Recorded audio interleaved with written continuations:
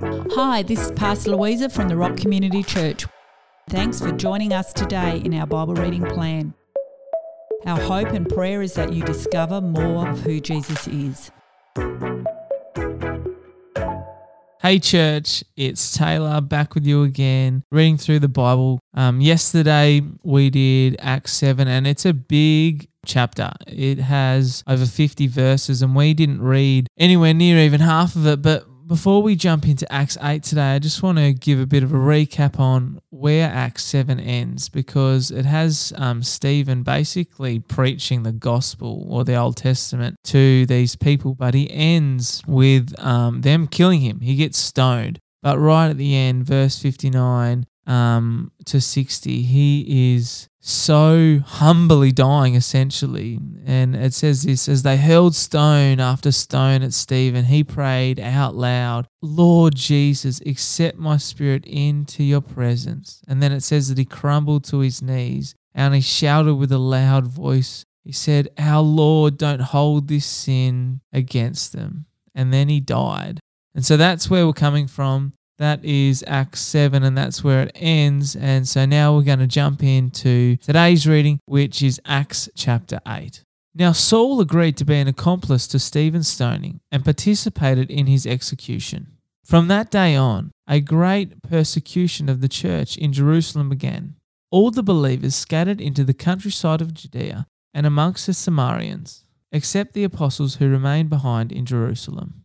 God-fearing men gave Stephen a proper burial and mourned greatly over his death. Then Saul meticulously persecuted the church of God, going from house to house into the homes of believers and arresting both men and women and dragging them off to prison. Although the believers were scattered by persecution, they preached the wonderful news of the word of God wherever they went. Philip travelled to a Samaritan city and preached to them the wonderful news of the Anointed One. The crowds were eager to receive Philip's message and were persuaded by the many miracles and wonders he performed. Many demon-possessed people were set free and delivered as evil spirits came out of them with loud screaming and shrieking, and many people who were lame and paralyzed were also healed. This resulted in an uncontainable joy filling the city. Now there was a man who lived there who was steeped in sorcery. For some time he had astonished the people of Samaria with his magic, boasting to be someone great. Everyone, from the least to the greatest among them, was dazed with his sorcery, saying, "This man is a great wizard of all.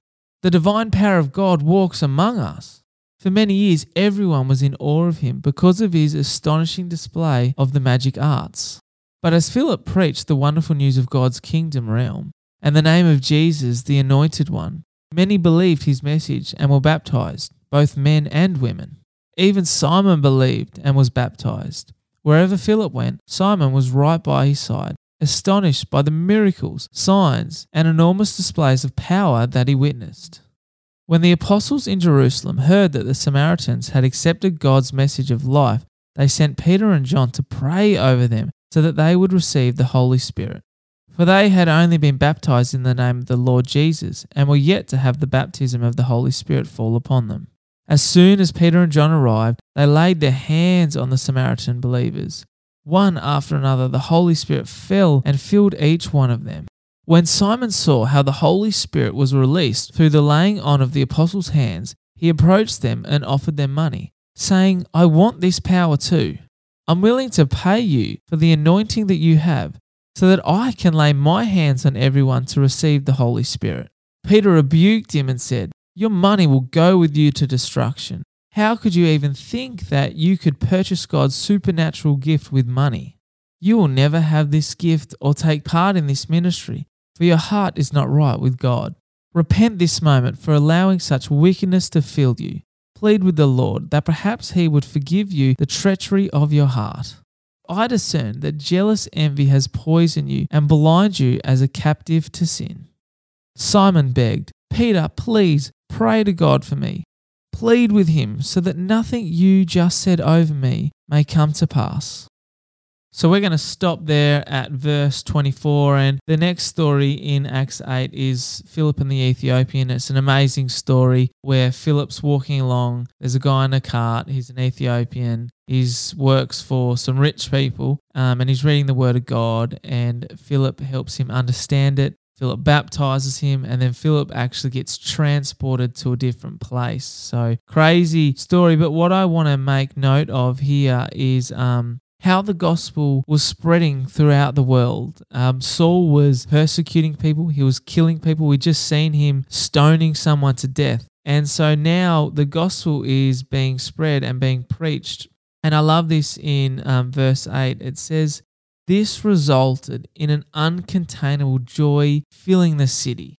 What an amazing thought that is, that if we could preach the gospel in such a way that is real and relevant, it could be a joy that is uncontainable that would fill the city. And in this scripture, we've seen Simon, who at the time was basically a fraud, and tricking people with magic. He's seen the real deal of the Holy Spirit, and he wanted to buy it. He wanted to buy it off Peter, and Peter rebuked him and said, "Mate, you how dare you? You cannot buy this gift." And we know that Simon goes on to become an amazing man of God. If you want to keep reading and listening, that'll be further on in our readings. But be challenged today.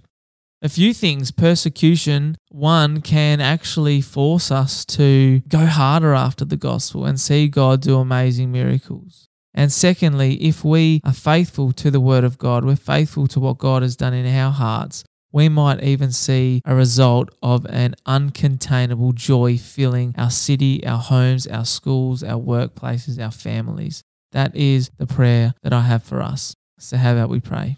Thank you, Jesus, that you came to this earth and that you died for us. But thank you, Lord, that you left us your Holy Spirit, the Holy Spirit that teaches, that convicts, and fills hearts with joy. We pray, Lord, as we go about our days, that we would preach the gospel, preach a message that does exactly that, brings joy that is uncontainable to our lives and those around us. In Jesus' name we pray. Amen. Thanks for joining us today in our Bible reading plan. Don't miss future episodes. Click follow to subscribe and share with a friend. Have a great day.